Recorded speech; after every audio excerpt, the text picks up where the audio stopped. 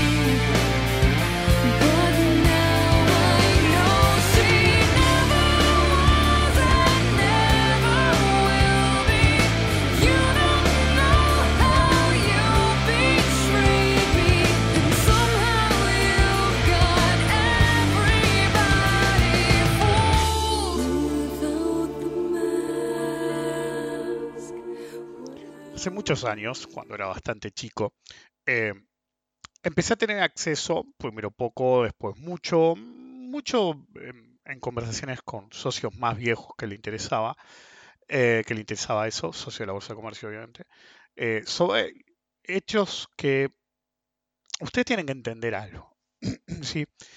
En Argentina, por lo menos, la institución que tiene un registro histórico más grande de la economía argentina es la Bolsa. Tiene registros detallados en forma ininterrumpida de toda la interacción que han tenido con todos los gobiernos y hechos de gobierno en sí. La mayor parte de la gente no puede acceder a ese tipo de información, pero realmente los archivos de la bolsa son los archivos de los más importantes del país, si no los más importantes del país. Desde la biblioteca especializada y la hemeroteca hay cosas que no están en ninguna parte. Yo me acuerdo un amigo mío, Jorge, siempre decía, el archivo de la Nación debería tener más, pero ya se lo comieron todas las ratas. El acervo histórico sobre las interrelaciones con el gobierno y la economía en general, y finanzas obviamente, y el mercado de la bolsa es absolutamente tremendo. Muchas cosas no fueron digitalizadas en su momento, entonces eso genera un problema en términos de datos, pero en términos de información de hechos, nadie tiene más información oficial sin vías que la Bolsa de Comercio de Buenos Aires. Bueno, a medida que yo tenía más acceso tanto a los viejos como algo de la información que está dentro, me contaron la verdadera historia de lo que ahora es un prócer. El problema de los presidentes de hace muchos años, de décadas, siglos, ¿viste? Es que en determinado momento son todos prócer, ¿viste? Tienen calle con su nombre, qué sé yo, y medio como que se consideran intocables como gente proba, que no estaba a la altura de nada. Y si aparece un historiador y le da como un poco con un caño a alguno en cualquier aspecto de su vida, salta alguno, ¿viste? Que dice, ¡ay, qué desastre! Es decir, para los que están de afuera, para que se den una idea, cada tanto sale la discusión de Rosas, que era el gobernador de la provincia de Buenos Aires, uno de los tipos más poderosos de su época, cuando perdió un par de batallas se tuvo que ir a la mierda y perdió todo lo que tenía, era rico hasta decir basta, era básicamente el dueño de Argentina. Y hay gente que hoy en día, ¿sí? En ciertas circunstancias, son rosistas y van con un pañuelo de color rojo, si me no recuerdo, de color rojo, sí, de color rojo, a las discusiones porque, viste, qué sé yo, Y son 10 monos, pero sí el tipo sigue teniendo 10 tipos que son, no, rosa. Y para el resto de la población, mal hecho, porque se olvidan de lo bueno que hizo Rosas.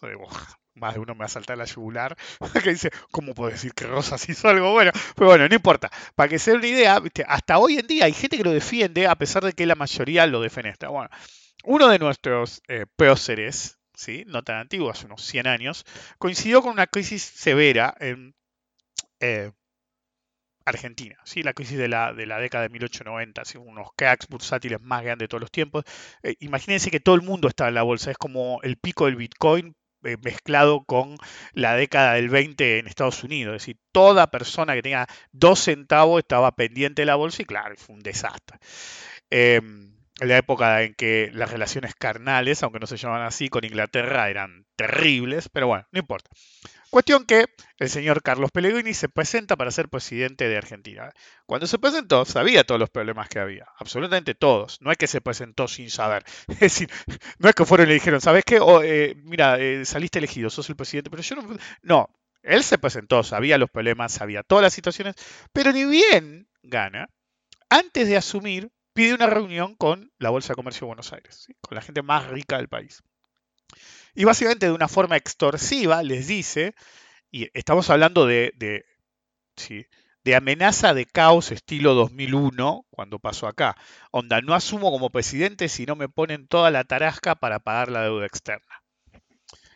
Los de la Bolsa de Comercio de Buenos Aires le dijeron, eso era un fin de semana, tenía que asumir el lunes, le dijeron, no le contestaron enseguida, pero le dijeron que les dieran un tiempo, hablaron entre ellos, se pusieron de acuerdo, dijeron, ok, no hacerlo es peor, y le dijeron, venga mañana, y bueno, fue al día siguiente, el muchacho, Carlos Pellegrini, y básicamente los hombres más ricos de Argentina de la época le habían puesto una pila de oro arriba de no sé qué. Dicen que una mesa, pero no creo que hubiera aguantado el peso de la mesa. De hecho, me acuerdo que cuando me contaba la historia, una de las cosas que le discutí, le dije, pero esta mesa no existía en esa época. Me está diciendo que pusieron el oro sobre esta mesa y esa mesa fue creada 20 años después. Pero bueno, no importa.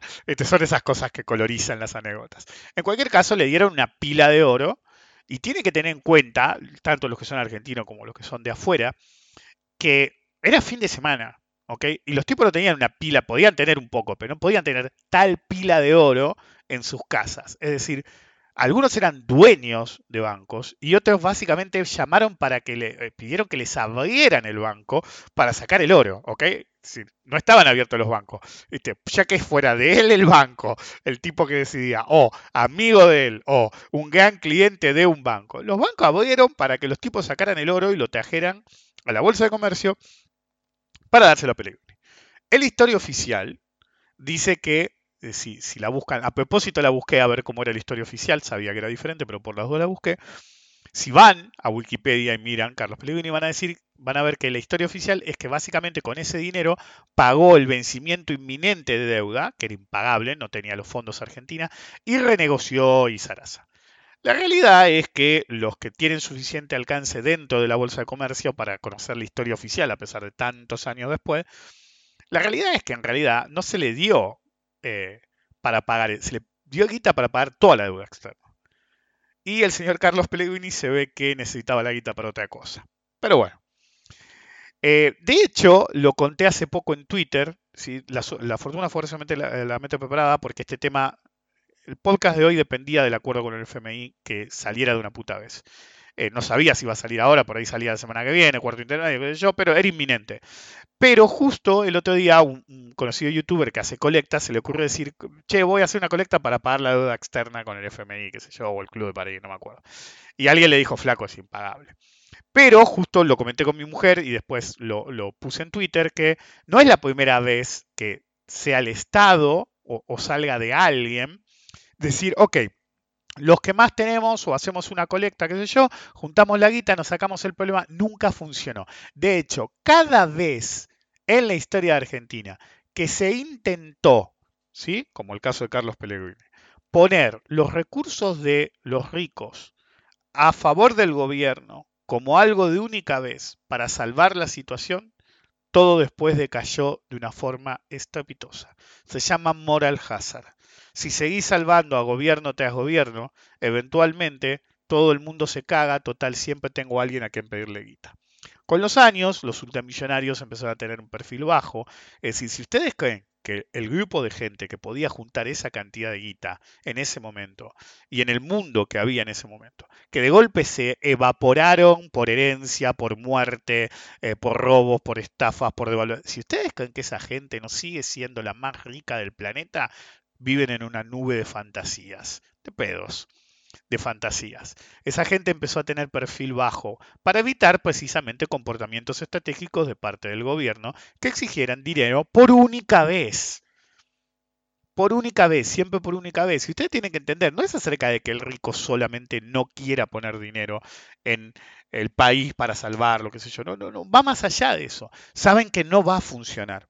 Saben que por enésima vez los van a cagar. Saben que van a poner la guita y después le van a pedir más, y después le van a pedir más, y después le van a pedir más, porque nunca va a funcionar, porque siempre se la van a rifar. Por eso, en una época, todos los ricos eran mucho más dados a colaborar con el país. Les voy a contar una anécdota antes, por ahí me voy un poquito de la rama. Hay un portal que se llama Educar, educ.ar. Bueno, la idea de Educar era de un tipo que era argentino y vivía en España. El tipo vino y puso 11 millones de dólares para el portal Educar. Tiene que tener en cuenta que en la época que básicamente el mismo tipo era un idiota en ese aspecto, que todos creían que si hacías una página básicamente habías encontrado la solución.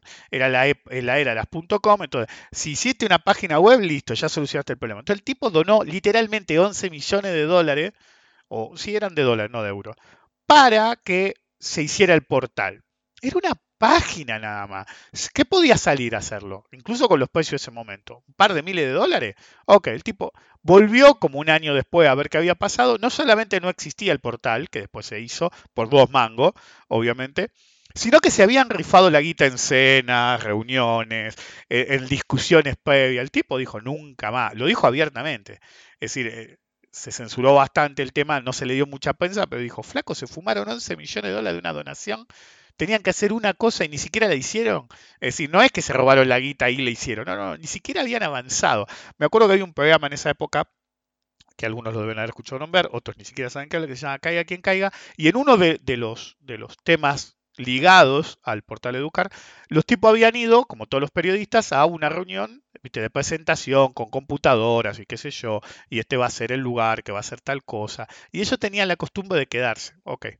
A la media hora que se fueron todos los periodistas, ellos volvieron a entrar a propósito, ya no había ningún político, ya no había empleados, solamente veían gente de maestranza empaquetando todas las computadoras y llevándoselas. Y entonces va el periodista de turno y le pregunta, che, pero esto no es, no, a mí me dijeron que tengo que empaquetar todo y llevarlo en un camión. Es decir, era todo fulbo para la tribuna, como dicen acá. Ok, en cualquier caso, apelar sola y pura y exclusivamente a que un grupo limitado de gente con mucho dinero financie situaciones en un país, a veces puede parecer como equitativo, pero en realidad es la raíz de todos los males. Cuanto más se hace, más adicto se vuelve el gobierno a hacerlo y más suelto es con el dinero porque no le cuesta generar esa presión impositiva adicional.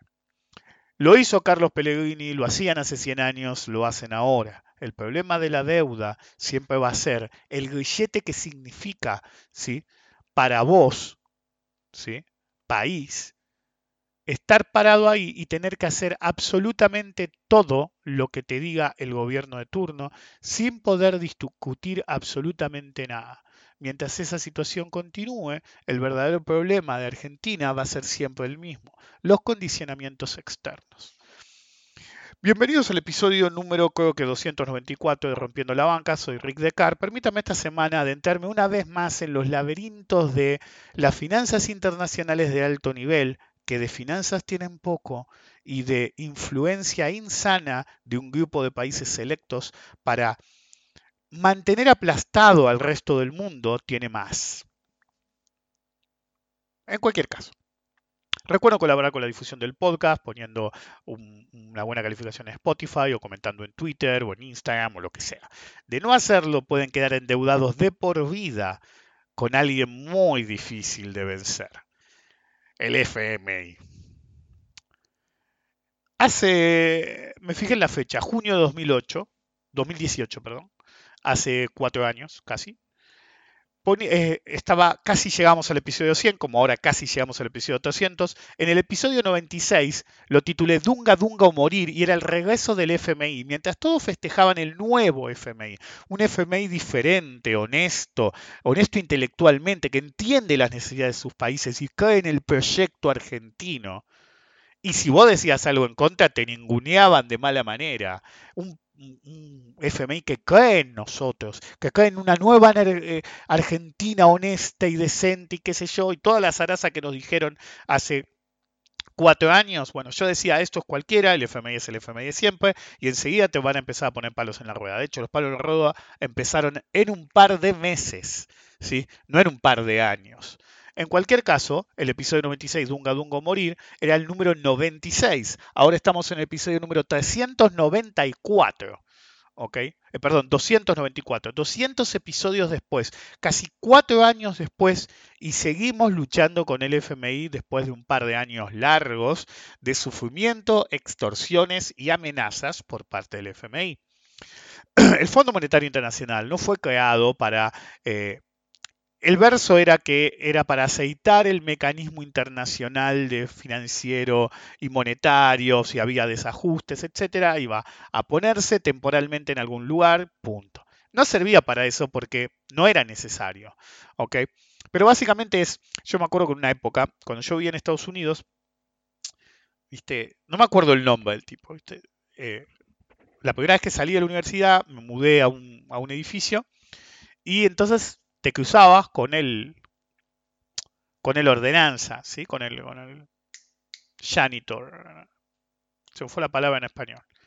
Con el que arregla las cosas, qué sé yo, limpia los pasillos y eso. Ok.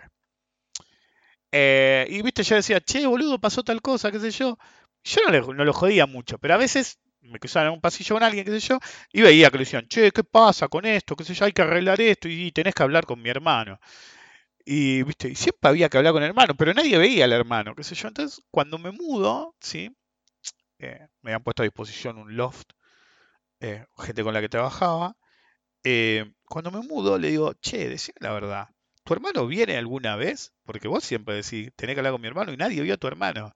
Es decir, no tengo hermano, me contestaste. Sabía que me iba a decir, no tengo hermano. Pero si yo les digo que yo soy el dueño del edificio, lo cual es bastante inverosímil porque trabajo yo en el edificio y la gente cree que el verdadero dueño siempre está sentado contando la guita, me vuelven loco. Entonces, fue una idea que se me ocurrió en determinado momento de decir, no, no, habla con mi hermano, habla con mi hermano. Entonces, a mí me ningunean, viste, soy el hermano tarado, qué sé yo, y en realidad yo soy el dueño, dice, de este y de 2 edificios más, me dice. Y en todo, viste, yo trabajo en este, tengo un par de conocidos que trabajan en otro, y en todo decimos, tenés que hablar con el hermano. Claro, el tipo, listo, no hay ningún problema, tenés que hablar con el hermano. Bueno, en las finanzas internacionales es lo mismo. Para que no le rompieran las bolas a los ingleses, a los yanquis ya en ese momento, te pusieron el FMI en el medio y bueno, vos tenés que ir a hablar con el FMI. Es decir, es como cuando tenés que negociar una deuda con alguno de ellos y lo primero que te dicen, y no, vos tenés que negociar con el FMI primero. ¿Por qué? Porque básicamente lo convirtieron en la policía financiera del mundo. ¿Ok? Pero con el tiempo evolucionó, a partir más o menos de la década del 50, ya no era solamente la policía financiera del mundo, sino que empezó a ser un instrumento de política para inducir a los países a que hagan ciertas cosas. Al principio, la gente se olvida muchas veces, era una forma de experimentar con nuevas herramientas económicas. Claro, es como usar un virus, ¿viste? Si nosotros tuviéramos 20 planetas colonizados, iríamos al peor planeta posible, ¿sí? Donde, qué sé yo, la villa del sistema solar, ¿viste? Y haríamos todos los experimentos genéticos, toda esa mierda, y si sale mal, te vas al carajo. ¿Ok? Es el argumento de Prometeo, la precuela de Alien. Los tipos probaban las armas biológicas en otros planetas. Si sale mal, salió mal en tu planeta, en el mío no, chupala. Bueno, con el FBI era lo mismo. En algún momento empezaron a experimentar con ciertas ideas antes de implementarlas en sus propios países. Eventualmente las implementaron a pesar de que no funcionaban en sus propios países con resultados sexuales, si no miren Estados Unidos y el primer mundo en general. Bueno, la gente no aprende. En cualquier caso, en determinado momento pasó a otro nivel. Y sobre finales de los 50 y principios de los 60 empezó a ser un instrumento de imposición de una idea, una visión del mundo. Pero no la visión del mundo con vamos a experimentar primero con vos a ver si funciona o no. No, que nosotros, países primarios, en términos de poder, creemos que vos tenés que hacer tercer mundo. Entonces, vos tenés que implementar las políticas que decimos nosotros. Che, pero vos haces otra cosa. No, no, no, yo tengo el dólar y el señoriaje, qué sé yo. Yo soy de Estados Unidos y yo hago lo que carajo quiero. De hecho, el FMI patinó entre 2001 con el problema de Argentina y el 2008 cuando se le ocurrió decirle a Estados Unidos qué tenía que hacer y Estados Unidos básicamente se le rieron en la cara. En cualquier caso, el FMI en determinado momento se transformó, ya que tiene tantos fondos, en un arma para imponer políticas en otros países que se aseguren de que vas a quedar en un círculo vicioso del cual nunca podés salir. Muchos de ustedes, algunos son economistas, van a decir, es una exageración total. No, miren con cuidado las políticas. Las políticas siempre, siempre, no solamente le hacen mal al país, sino hoy voy a hablar del acuerdo que hubo con el FMI y van a ver que cuando miran bien hay algunas que colisionan entre sí. Básicamente todo trato del FMI no solamente busca afectar negativamente al país hacia un ideal que no existe, sino que está hecho para fracasar. Cada plan del FMI que se hace está hecho para fracasar a corto, mediano o largo plazo, forzar renegociaciones, ¿sí? Y forzar el deterioro, ¿sí? El plan tiene que fracasar. Es la parte que la gente no entiende. ¿Okay? El plan tiene que, y son diseñados para fracasar. ¿Okay? En todo el mundo ha pasado lo mismo. Cuando fue el episodio 96 de Dunga Dungo Morir, justo pasaba que nosotros entramos en el FMI, Grecia acababa de salir del FMI con unas penurias tremendas para poder salir del FMI, y lo que decía Grecia en ese mismo momento, lo cité en el 96 o no me acuerdo en cuál, en uno cercano, decía, nunca más nos acercamos al FMI. Y sí, lo dijo el presidente que lo veo salir del FMI. Lo mismo dijo Néstor Kirchner en Argentina. Pero vos no vas a ser el presidente dentro de 50 años, 20 años, 10 años o 2 años. Y el próximo presidente te puede tocar un Macri bien pelotudo diciendo no. Tenemos que estar incluidos en el mundo. Y necesitas unos dolarucos, unos crocantes, y vas al FMI, porque es un nuevo FMI, porque cree en nuestro proyecto de Argentina. Sí, pero al mismo tiempo haces un trato para un periodo de tiempo que vos eventualmente no vas a ser presidente, pues no vas a ser un dictador durante 20 años. Hay una democracia. Entonces, con todas las boludeces que te manda, nunca dura más de 4 años. Ustedes fíjense que casi todos los gobiernos republicanos en Estados Unidos duran 4 años. ¿Sí? Ustedes miren la historia, sobre todo la más reciente de Estados Unidos, y fíjense que casi todos los presidentes republicanos nunca pueden pasar una reelección. ¿Sí? Le pasó a Bush padre, le pasó a Trump. ¿Por qué? Porque realmente suenan muy bien para un grupo de la población las ideas republicanas, es como las ideas de la alianza de cualquier tipo en Argentina. Las ideas nos suenan bien, ¿ok? Y cada tanto convencés suficiente gente, pero cuando vivís esa realidad, te das cuenta que te cagaron, ¿ok? Entonces la gente tiene mala memoria. Entonces, el FMI no es diferente y fue diseñado para fracasar una y otra vez, para mantener a los países pobres, siempre dependientes. El verdadero problema de esa visión del mundo es que cuando pasa algo, ¿sí? Grave, como una guerra, empezás a tener problemas. De golpe no tenés gasoil, no tenés trigo, tenés escasez de energía, escasez. Vos armaste ese sistema. Y vos impulsás guerras que en algún momento pueden generar una disrupción que te puede afectar a vos, pero no piensan tanto, solamente es una cuestión de poder entre gente poderosa. Cuando nos acercamos al FMI y la gente dijo, me acuerdo el día que salió, y yo decía, no me acuerdo cuál era el número, no te pueden prestar más de 20.000 millones de dólares. Y algunos decían, sí, pero se dice que nos van a prestar 50.000, dijeron ahí del gobierno. Y yo repetía, no pueden porque ellos mismos tienen prohibido, hay una fórmula en el FMI que se prohíbe que te puedan dar más de, no me acuerdo si son 20 veces la cantidad de guita que te representa a vos dentro del FMI en sí. Entonces el límite era, no me acuerdo cuánto, póngale 20.000 millones de dólares. Fueron los tipos que nos dieron 50 y pico de mil millones de dólares. ¿Cuándo salió esto? No saben cómo fue. Los oficialistas, si se los cuento a ustedes mismos argentinos, se deben haber olvidado. Todos exultantes, una nueva Argentina, triunfó la decencia, por fin un presidente como la gente que nos inserta en el mundo. Lo mismo decían de Menem. Y recuerden, Macri era menemista. No jodamos. ¿Ok? Entonces, en cualquier caso, eh, en ese momento, mientras todos festejaban, yo tenía que ser el party pooper, como dicen los yankees, el cagafiestas, y le decía, la razón por la que te están prestando tanto es porque no quieren que vuelvas a escapar de sus garras. Me decían, no, siempre negativo y qué sé yo, y me decían boludeces. Es una realidad. El negocio, lo decía en esa época, el negocio del FMI no es para estar guita y coberle, y tampoco es imponer agenda, es asegurarte de que no te vayas, es la deuda eterna. Por ejemplo, una de las deudas más conocidas, espero no exagerar en el tiempo de pago, pero una de las deudas más conocidas en la historia argentina es la de la Baring Brothers. Muchos de ustedes reconocerán el nombre Baring Brothers por la película Rock Trader y cómo un operador llamado Nissan la hundió haciendo operaciones ridículas en, eh, derivados. Al mismo tiempo, la culpa era de la compañía. El tipo no sabía operar. Empezó a mentirle diciendo que ganaba. Si el tipo no sabía operar, ¿que creían en milagros? De hecho, en determinado momento habían puesto todos los huevos en una canasta y dependían de ese tipo. Pero bueno, no importa. Cuando la Baring Brothers hizo caput, en Argentina sacaron una bandera de mi país, como el meme de Homero Simpson y la bandera argentina.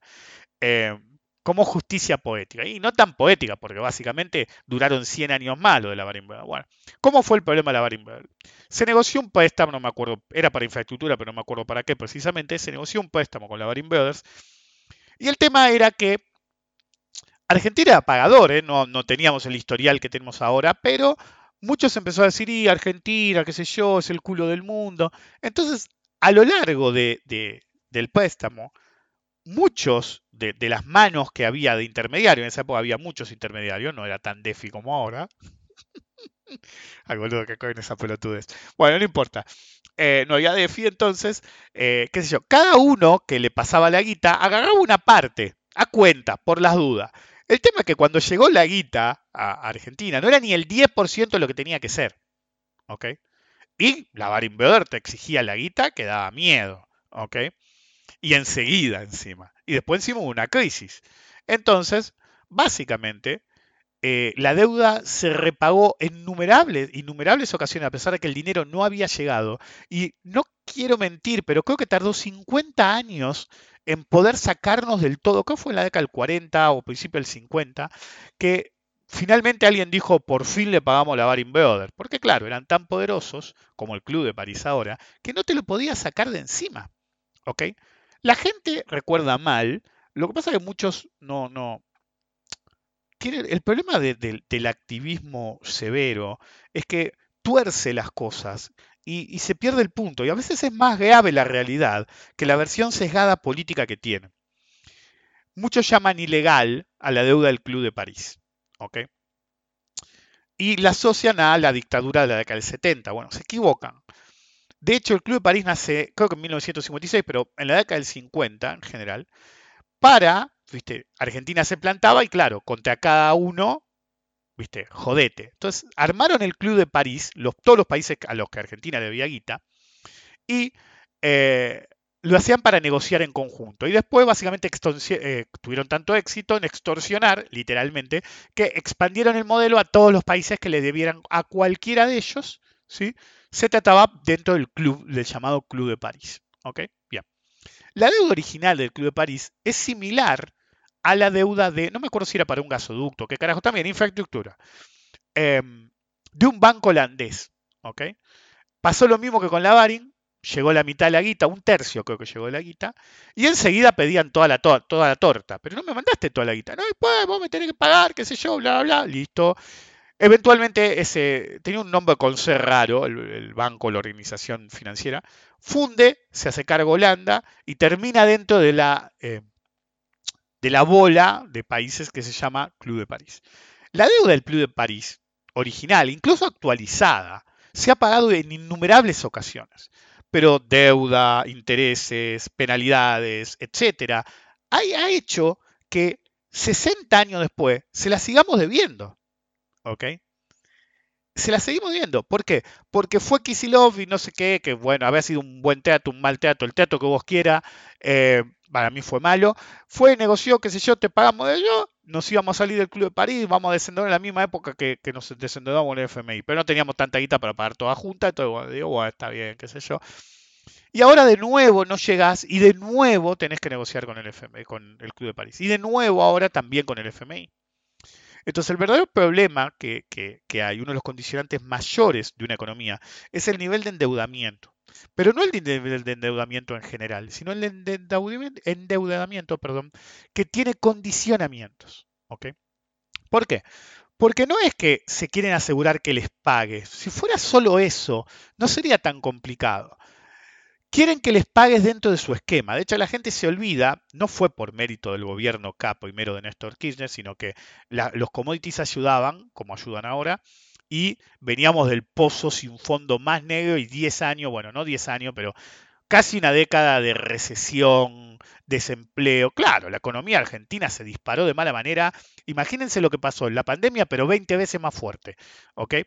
Pero la gente se olvida, en 2005 había gente que todavía le costaba conseguir guita para llegar a fin de mes. Es decir, fue un proceso. Pero bueno, la economía rebotó de mala manera. Entonces tenían todo a favor. Entonces, claro, se cagaban en la reunión del FMI, pero pagabas. Entonces, hacías lo que querías, pero pagabas. Eso ya está. Porque normalmente el FMI no acepta eso. Quiere que negocies, quiere que hagas lo que ellos quieren y te dan ciertos lineamientos de lo que tiene que pasar. ¿Ok?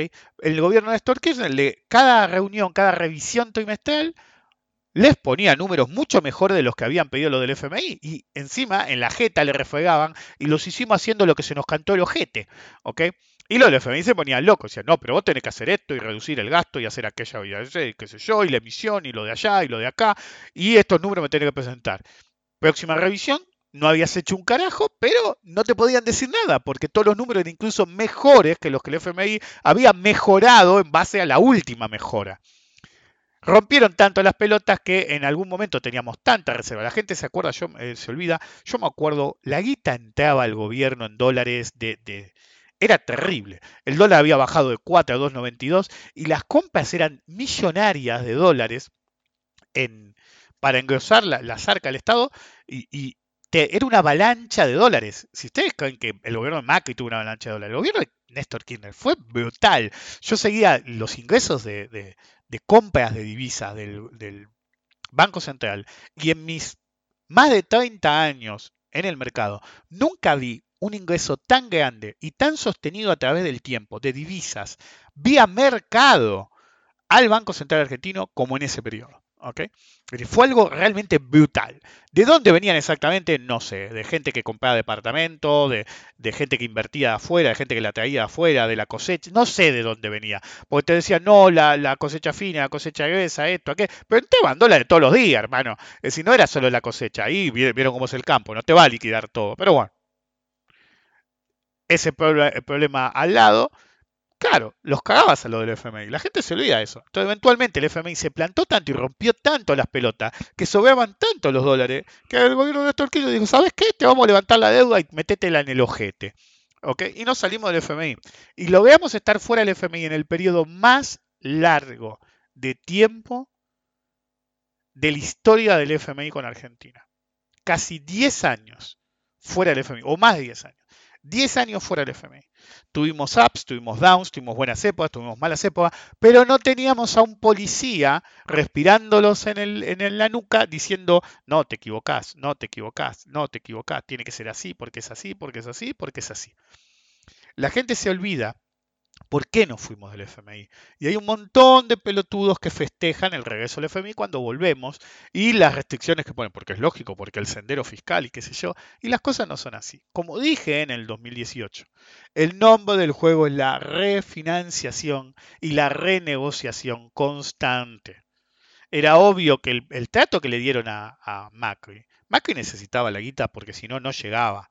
Vieron que siempre dicen, no llega el gobierno, no llega Alberto. Macri no llegaba, realmente no llegaba. No digo que iba a caer el gobierno, es decir, iba a llegar en una situación tan destruida que era imposible que ganara la elección.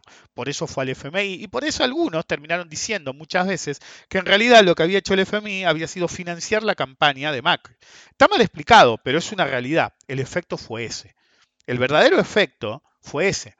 Un gobierno muy complicado recibió un espaldarazo enorme del FMI, de todo el establishment internacional, para tratar de ganar las elecciones. No fue por amor al arte, ¿ok? Porque, ¿cuál era el problema de Argentina en ese momento? El problema de Argentina en ese momento era la corrida cambiaria. Y cuando a vos te dan dólares desde el FMI, hay una regla de acero, ¿ok? De hierro. No podés usarlos para tratar de sostener el tipo de cambio. Es decir, no podés usarlo para fugar. Y fue exactamente lo que hicieron. ¿No se acuerdan de la pared de 5.000 millones de dólares de Sturze? Que ahora se hace el gran economista y en el Banco Central hizo un papel lamentable. Una vez y hizo un papel lamentable 20 años antes en el gobierno de la Alianza. Flaco, no los pongan más. ¿Ok? Pero bueno. Long story short, llegamos a la actualidad. Después de vueltas. El acuerdo con el FMI salía en un par de meses. ¿Ok? Eso fue en el 2019. Estamos en marzo del 2022 y recién ahora se llega a un acuerdo. Entonces, ¿qué pasó? Lo que nos dijeron desde el FMI amenazándonos 100 millones de veces que no iba a pasar. facilidades extendidas, más años adentro del FMI, que es lo que el FMI quiere.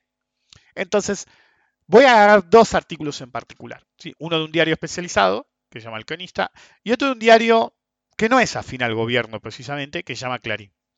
Son dos de los diarios más leídos de Argentina, aunque ahora, qué sé yo, el Cronista cayó mucho, pero bueno, había el Cronista.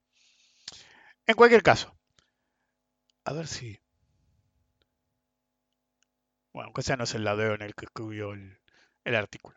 Entonces, lo voy a describir en el mismo paso. Ustedes tomen en cuenta que esta es la información que se le da a la gente común, a la gente que no va a leer el acuerdo ni la ley, sino que va a leer lo que les diga ahí y la versión simplificada que le pongan en Twitter, olvídate, ¿ok? Entonces, básicamente, esto es lo que va a generar una impronta en la mente del tipo común, ¿sí? A favor o en contra del acuerdo. Entonces, lo primero que te dice ámbito es duración y revisiones. Entonces, va a durar 2 años y medio en relación a los compromisos asumidos. ¿Ok? En un lapso de 2 años y medio, 10 revisiones trimestrales. Lo de siempre. Venir cada 3 meses, cada trimestre, perdón, y decirte lo que tenés que hacer.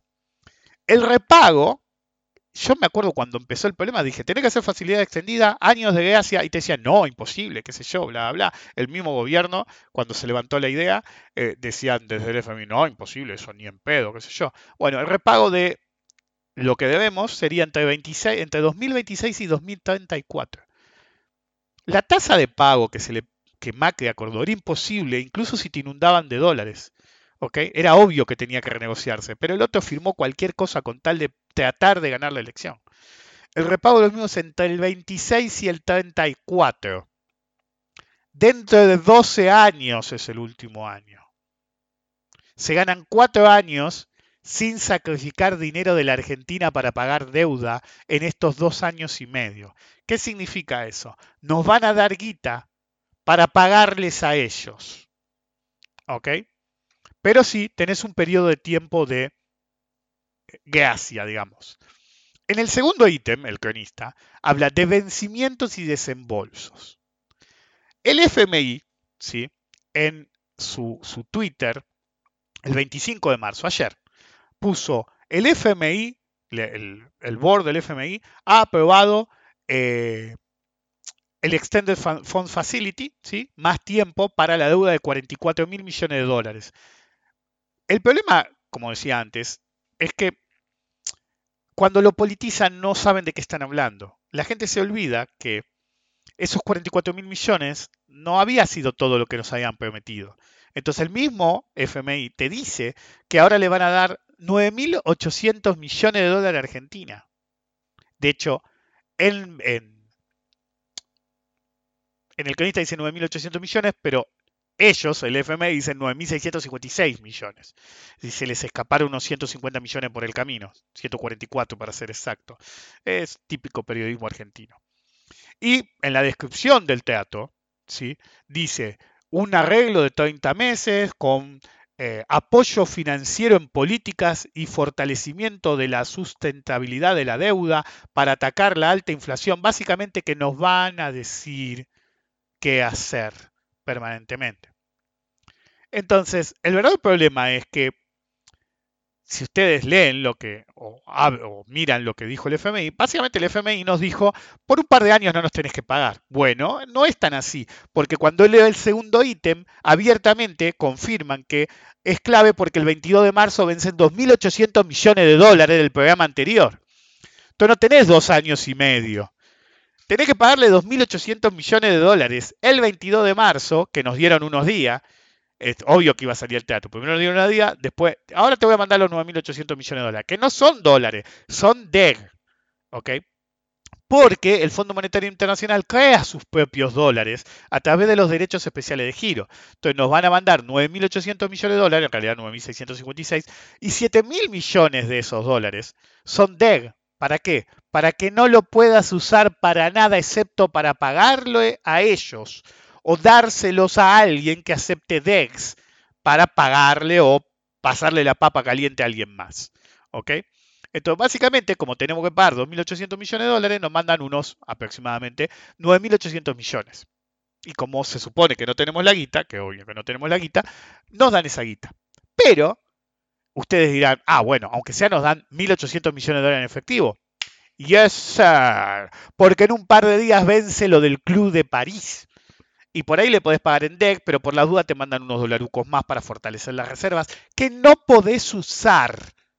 Porque no se permite usar los dólares para sostener el tipo de cambio, como dije antes. Lo cual hicieron la vista gorda en el gobierno anterior y les juro por mi vida que en este gobierno no van a hacer la vista gorda. ¿Ok?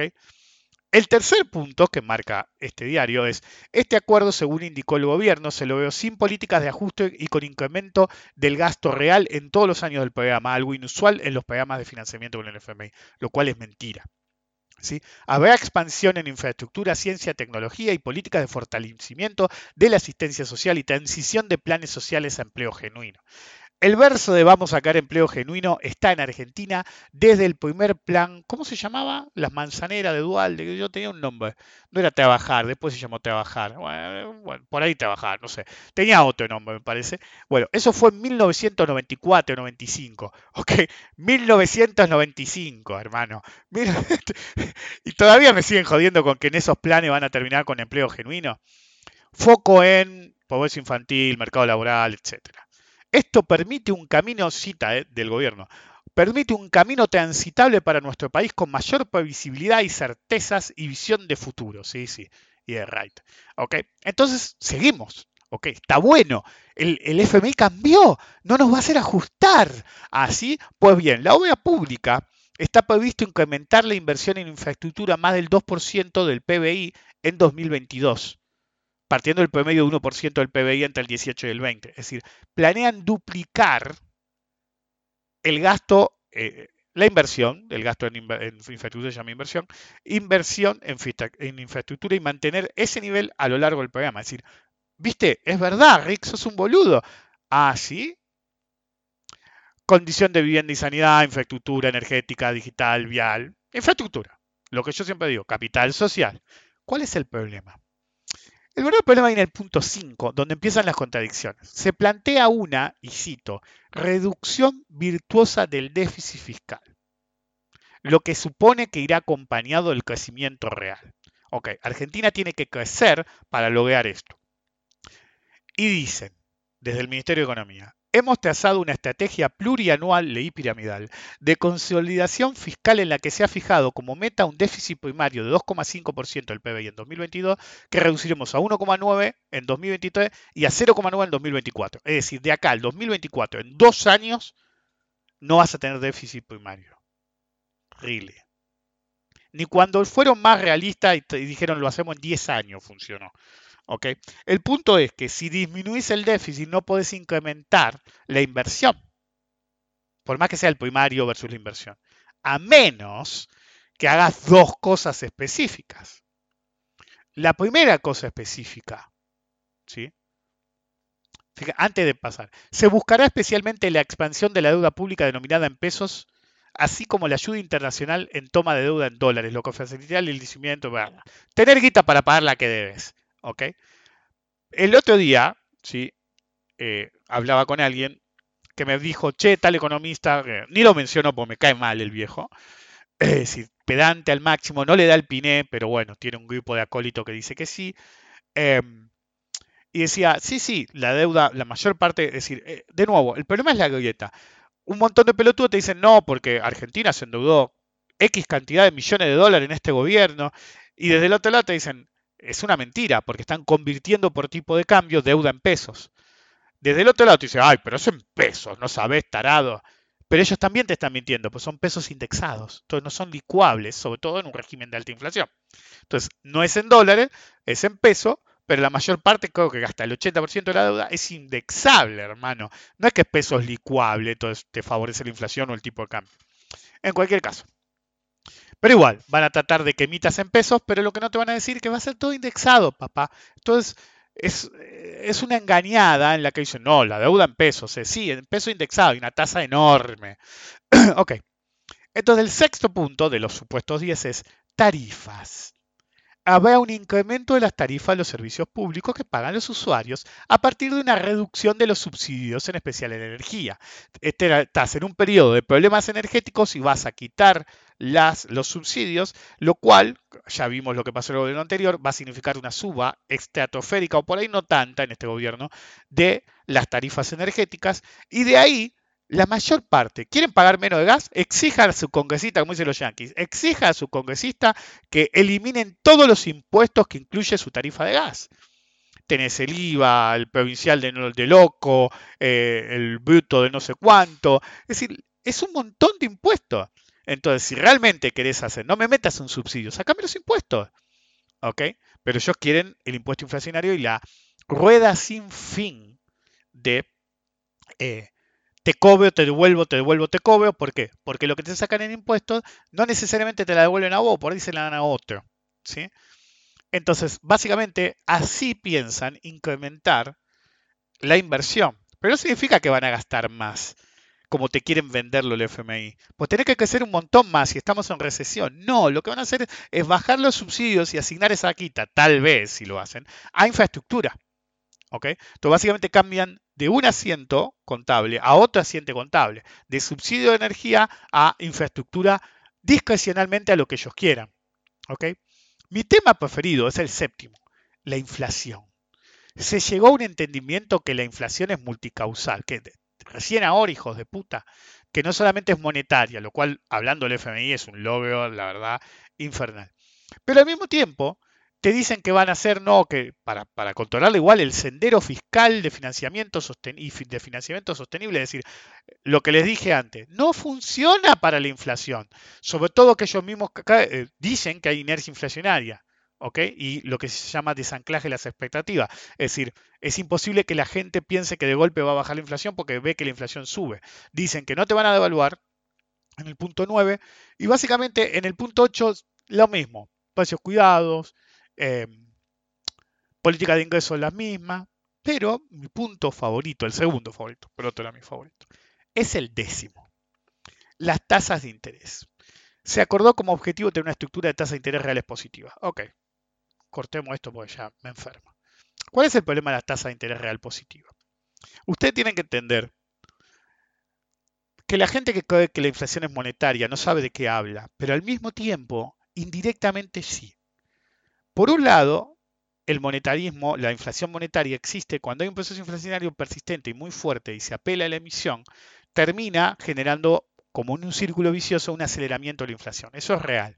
Pero cuando la situación está controlada, no es tan así. Es como, creo que lo mencioné la otra vez, pero no me acuerdo. Es como decir que la inflación es culpa de los especuladores. ¿Ok? También es mentira. Sí, hay un sector de la población que va. ¿Por qué? No es. Lo que puede pasar es que tengas dispersión de precios. ¿Sí? El especulador no te genera inflación, te genera dispersión de precios. ¿Qué significa eso? Mi mujer hoy se compró en un Mercado Libre. Me dice, ¿cómo puede ser? Lo compré, no me acuerdo qué era. 5 lucas esto, en un negocio me vale 7, en Mercado Libre mismo hay uno que lo vende 2.000 pesos más. Bueno, el codicioso especulador lo que hace es poner diferentes márgenes, ¿sí?, sobre su utilidad. También depende cuánto vendas, porque el tipo que vende mucho puede cobrar menos porque en volumen gana más. ¿Ok? Bueno, por la razón que sea, si hablamos del tema especulador, lo que vos podés explicar en términos de política de precio, de generación de precios en el sistema de precios, es que tengas diferentes precios. ¿Ok? Entonces, un tipo es muy especulador, en vez de querer ganar el 20%, te va a querer ganar el 50%. Sí, pero no va a generar un aumento de precios. Lo que te va a generar es que si él vende, si un tipo común vende algo a 100, él lo vende a 120.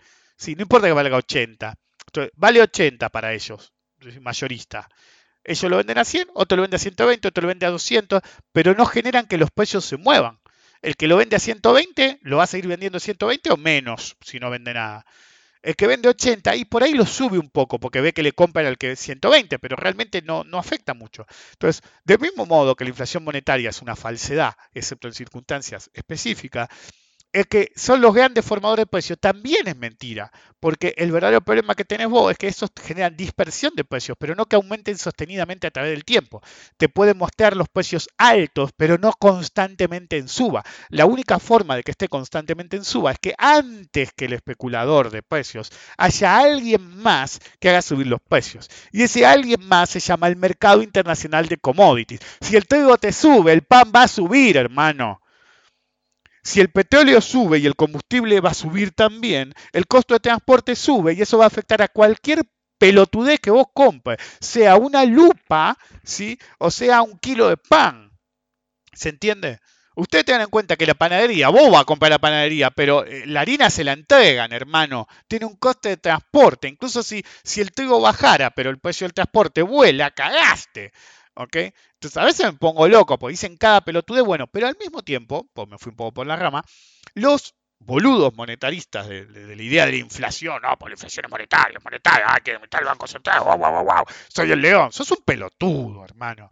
Bueno, en cualquier caso, el problema de la tasa real es que si vos tenés una inflación del 50% y querés tener una tasa real positiva, es decir, la tasa tiene que ser mucho más alta. Ustedes entiendan esto, si vos tenés una inflación del 50 y le ofrecés el 51, es real positiva, pero se te van a cagar de risa en la cara. Por 1% real, prefiero tener dólares, pelotudo. Sobre todo si tenés el oficial a 110 y el paralelo arriba de 200. Tu potencial de devaluación es del 90%, pelotudo. Entonces, ¿cómo voy a arriesgar el 1% en no indexable? En pesos, con la posibilidad de que me vuele el tipo de cambio y me desconcentre mal. Entonces, la inflación argentina en mayor parte es cambiaria, ¿ok?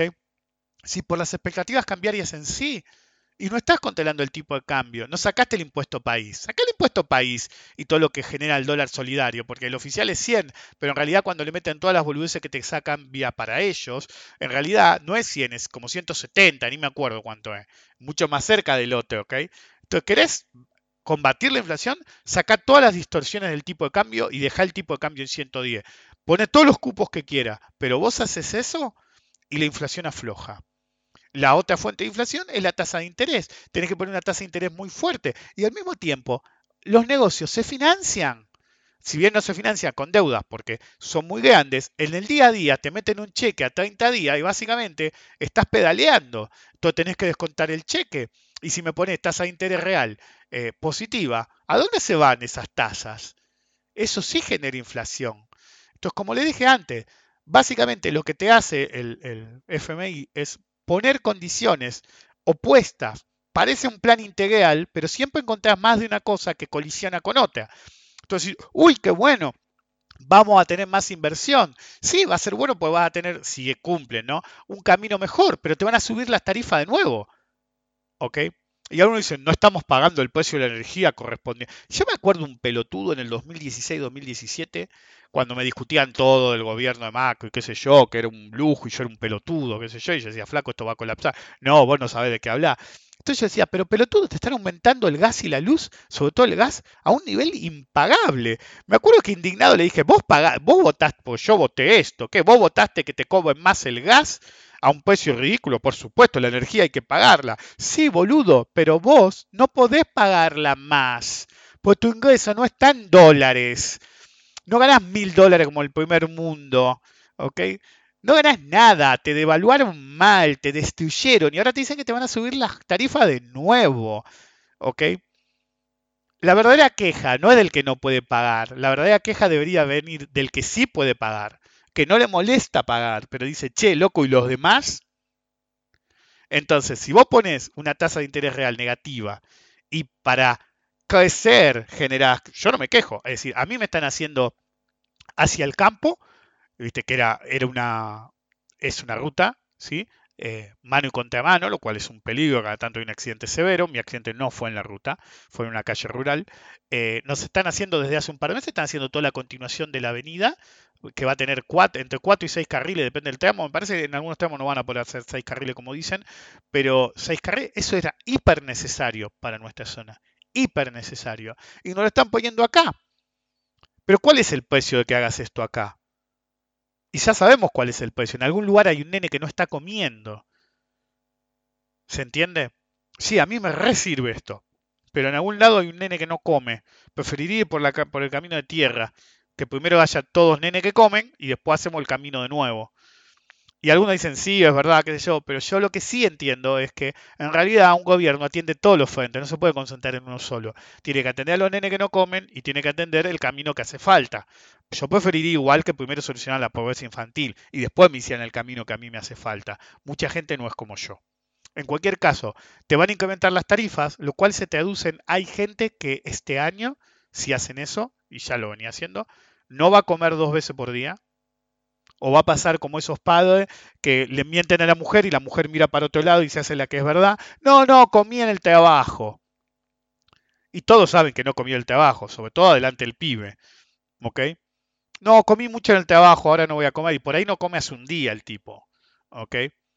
Y el pibe tratan de que coma las dos comidas, si pueden, y si no va a un comedor. ¿Ok? Eso es una realidad para un montón de gente en todo el planeta, no solamente en Argentina. La cantidad de gente que no puede comer 2 comidas por día, dos, no hablo de desayuno, merienda y almuerzo y cena, es atroz, no quiero ni pensar en ello. Pero, hey, tenés que pagar el gas lo que vale, ¿eh? Entonces sacás la guita de ahí para hacer caminos. Es como en mi propia zona. Me están haciendo la ruta que es necesaria. Pero eso es provincial. ¿Saben lo que está haciendo el municipio? En vez de hacer ciertas calles que son de tierra o están en muy malas condiciones, se puso a hacer el centro todo de nuevo. Me importa tres carajo el bache de la avenida principal. Boludo, primero asfalta todo y después descubrir baches. No hagas irreal, es lo que le discutía al gobierno anterior. No haga, es decir, me acuerdo cuando hicieron el Metrobús en mi zona. Arruinaron todo, era nuevo, todo estaba impecable. Lo levantaron todo nuevo y lo volvieron a hacer. Sos un pelotudo. La guita se pudo haber gastado mejor. Y en algún momento dije, si fuéramos el primer mundo, ahí tienen el primer mundo. Francia ya admitió que al problema energético, por ahí tienen un problema de escasez de comida, sobre todo para el año que viene, porque Ucrania eh, no puede cosechar, con Rusia se están llevando como perro y gato, entonces estás agarrando a dos de los lugares que más comida le mandan a Europa y, ups, ojo, entonces, quieren que no haya tantas transferencias al Banco Central al gobierno. Lo entiendo, es querible, pero cuando necesitas la guita, la necesitas. Básicamente que no tengamos política monetaria. Es decir, ¿y quién te lo dice? Todos los países que durante los últimos 10 años emitieron hasta que se cayeron muertos. Y alguno va a decir, ah, no, pero eso sabe lo que pasa, ellos tienen una moneda más querida por el mundo. Sí, todo bien, pero emitiste igual, boludo, entonces, y no tuviste inflación. ¿Ok? Es así nomás. Entonces, ahora la está sufriendo la inflación y la va a tener toda junta, porque de la inflación monetaria tampoco se escapa, porque existe, a pesar de que es en ciertas circunstancias. Ahora sí se está gatillando. ¿Sí? Porque lo que no entienden es que la emisión no genera inflación. La base monetaria genera inflación. Entonces, por eso hay una disrupción entre la idea monetarista de la inflación y la verdadera inflación. Entonces no te pasa nada, no te pasa nada, no te pasa nada, y de golpe tenés un golpe inflacionario. Cuando tenés ese golpe inflacionario y una base monetaria feroz, empieza a acelerar. Y ahí cagaste. Ahí cagaste. Es lo que la gente no entiende. Entonces, vos no tenés política monetaria, tenés una emergencia y tenés que emitir. Van a emitir igual, pero se te va a caer el teatro con el FMI y van a empezar los problemas de nuevo. Eh, Más presión fiscal, porque hasta ya están revaluando eh, por zona los inmuebles para que pagues más. En mi familia compramos una propiedad hace poco, ¿sí? Alguien, y un vecino paga 2, 3 lucas y nosotros pagamos 50, 60. Entonces, no cambió mucho, es decir, era la misma, pero como cambiaste el contrato, ahora tenés que pagar 60 lucas al año. Póngale el tipo que tiene 2 o 3 propiedades. Boludo, te vas al carajo. Entonces, la tasa de interés positiva es un problema porque genera inflación. La presión fiscal genera más inflación de la que no genera la reducción del gasto público. Vos podés sacar los subsidios, ¿ok? E insistir que alguno, viste, lo vamos a respetar porque no tienen suficientes ingresos, la tarifa social, lo que vos carajo quieras. Pero la realidad es que mucha plata de la gente va a terminar en pagar tarifas. Si vos tenés una restricción presupuestaria X y de golpe tenés que usar más plata para pagar tu tarifa, vas a tener menos plata para gastar. Si tenés menos plata para gastar, va a haber una expansión económica o una contracción económica. Una contracción económica. Entonces, te suben las tarifas, tenés menos dinero para gastar en otras cosas. en general. Eso incluye comer. Entonces vas a gastar menos, lo cual es contractivo. Si la tasa de interés es positiva, todas las empresas que necesitan financiamiento rápido, por ejemplo, por la cadena de cheques, etcétera, va a tener más costo, lo cual genera más inflación y más recesión. Hay compañías que no van a aguantar el costo financiero. El gobierno se supone que baja el gasto primario. Sí, pero la inversión va a subir. Sí, pero incrementar la presión fiscal, lo cual también es recesivo. Vas a emitir menos, lo que también es recesivo. Y toda la idea inherente es que querés invertir más porque vas a crecer. ¿Cómo puede crecer la economía si vas a emitir menos, si vas a meter más presión fiscal, si vas a tener tasa de interés real positiva, lo cual va a complicar un montón de empresas? Todo lo que decís ataca la posibilidad de que Argentina, que ya está en una recesión, salga de una recesión. Esto es el FMI. El FMI es un instrumento de pobreza.